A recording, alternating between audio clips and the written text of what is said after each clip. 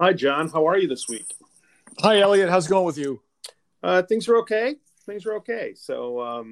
You too? Yeah, things are good.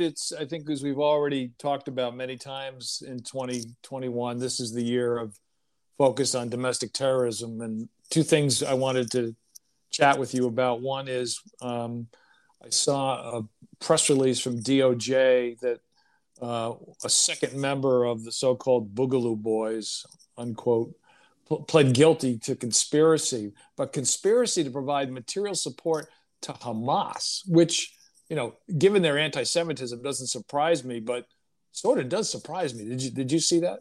I did see that, and it reminded me of some conversations you and I have had over the last 6 months or so about not only the continued increase in domestic terrorism, but the growing connection between internal or domestic and international terrorism. Right. And that's Yeah. each of those buckets of terrorism are obviously very troublesome, but to see them starting to get together and work together just takes the threat and heightens it that much more.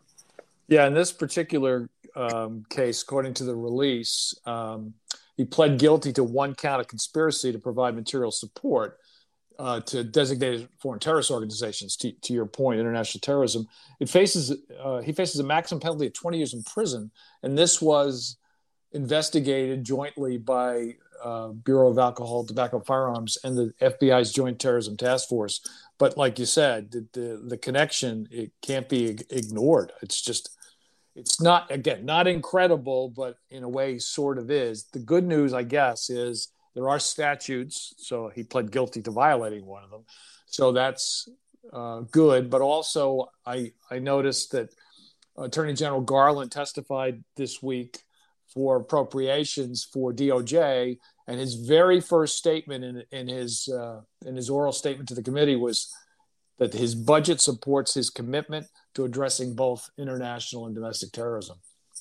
Yes, and that's he's made statements about that before. We've seen strong statements from various elements of law enforcement and the Department of Justice that is a priority, and it's good to see that there is alignment between budget-related things and public statements, because you really need budget support to make a lot of those public statements actually come true. Yeah, he's asked for an increase of $45 million for the FBI for domestic terrorism investigations, and interestingly, $40 million for U.S. attorneys to manage what he calls increasing domestic terrorism caseloads. So again, not good news, but positive that that U.S. attorneys both need the funding, and obviously they're going to be bringing more cases in an area that, again, we've talked about many times, is more and more such a major problem for our country.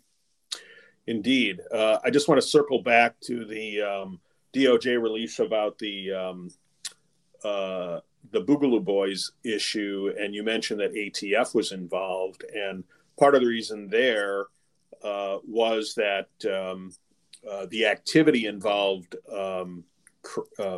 manufacture of components for illegal firearms to be sold to Hamas.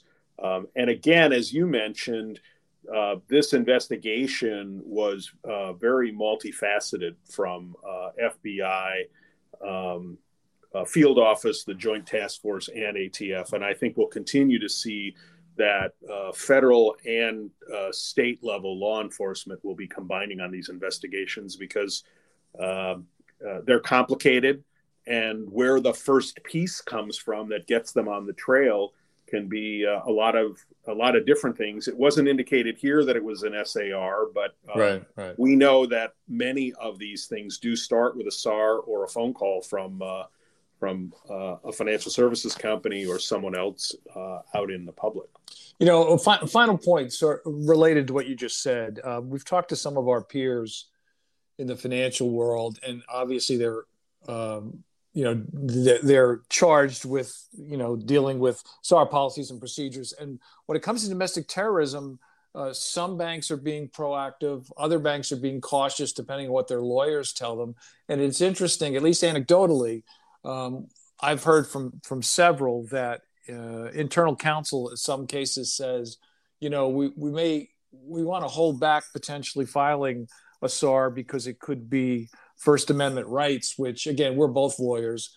That's insane because if you think that transactional activity was suspicious, A, there's a safe harbor that we're both well aware of that protects you. And B, I think you'd be hard pressed to make a First Amendment case if it has to do with violence. So, you can make those general statements if you like. I don't mean you. I mean, they can. But I think we're gonna hear more. I'm curious what the community is going to be saying about this 6 months to a year from now, because the pushback that some are getting from counsel, in my view, seems to be a little off center. And so since the FBI, DOJ, U.S. attorneys are going to be focusing more and more on domestic terrorism, our colleagues have to do the same, and obviously be careful about what they do, but also not be hesitant because of potential issues that really seem to me to be a stretch. I agree, but it is a complicated area, and there isn't a great deal of law in terms of guidance. So it is putting these counsel in the position of trying to look into the very murky crystal ball. But I agree with you. I think that being thoughtful and practical is important, but overly conservative is probably not the track to take. So more to come from both of us on this as we go through 2021.